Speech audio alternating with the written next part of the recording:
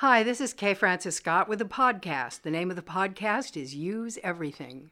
And this first podcast is to let you know how I got there, how I got to the title. Here we go.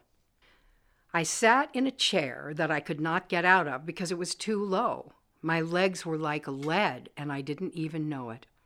I scooched the chair over to the bed. I thought to slide from the chair to the bed. I slid to the floor instead. Lying on the floor, I thought if I could just fill in the blank, throw my leg up, get an arm over the edge. If I could I could get up.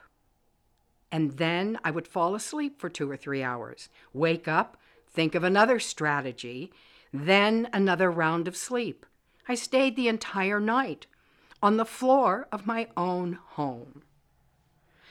About 8:30 in the morning, the home health care nurse arrived, checked me out, temp, blood pressure, so forth. I told her, no damage, no harm, no pain, no breakage, no sprain. And she called 911 for help to get me up off the floor. In short order, local EMTs came through my door to help me get on my feet. The nurse called my primary care person, who wisely said, take her to the ER for reevaluation. I was readmitted to the hospital. The whole point of carrying on about the night on the floor is this. The single phrase that came to me with absolute clarity over and over throughout my waking hours that night was, use everything. It came like a lifeline, like a command, like the word of the power of the universe, like whirling rainbow woman. It came over and over and over, emphatically, use everything, singly, use everything. Not connected to another idea or concept or word or even a series of words. Alone. Use everything. And it seeped into my being. It lodged in my brain. It took me over, so to speak, and held me captive in its power, its impact, its meaning.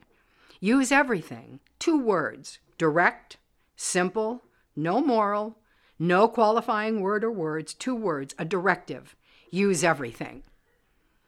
And I came to know that what, quote, happens to us is to be used, to make something of it, to make our lives out of what happens to us, to all the things we do not or cannot control. This is how we make ourselves. We do control, or try to anyway, so many things in our lives, but most of it is beyond our control. Our task, or so it seemed to me during and after that night when those 2 words blazed into my being, is take the hand that's dealt us, whatever that may be, and shape it, make it our own, to do with it what we will. What we will. This is the alchemical process whereby dross is turned into gold, according to legend. Or so it seems to me. This is precisely how we create our lives, our characters, our values. As a result of one goofy, unnecessary night on the floor, why didn't I just call 911 myself to get help getting up?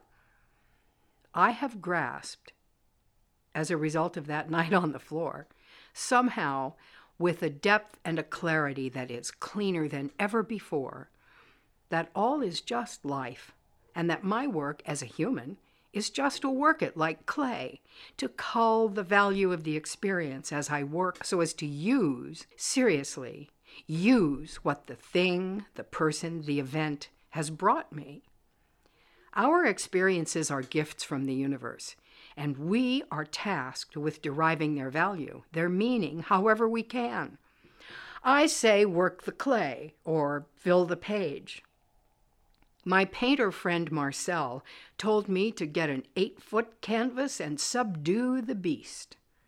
I believe this is exactly what he was talking about. Not to judge, because judgment impedes creativity, gets in the goddamn way of everything. Suspend the judgment. Lift the judgment. Breathe deep and tackle the event, the object, the idea, the thing, the pain, the heartache, the grief, and by God, use everything. More later.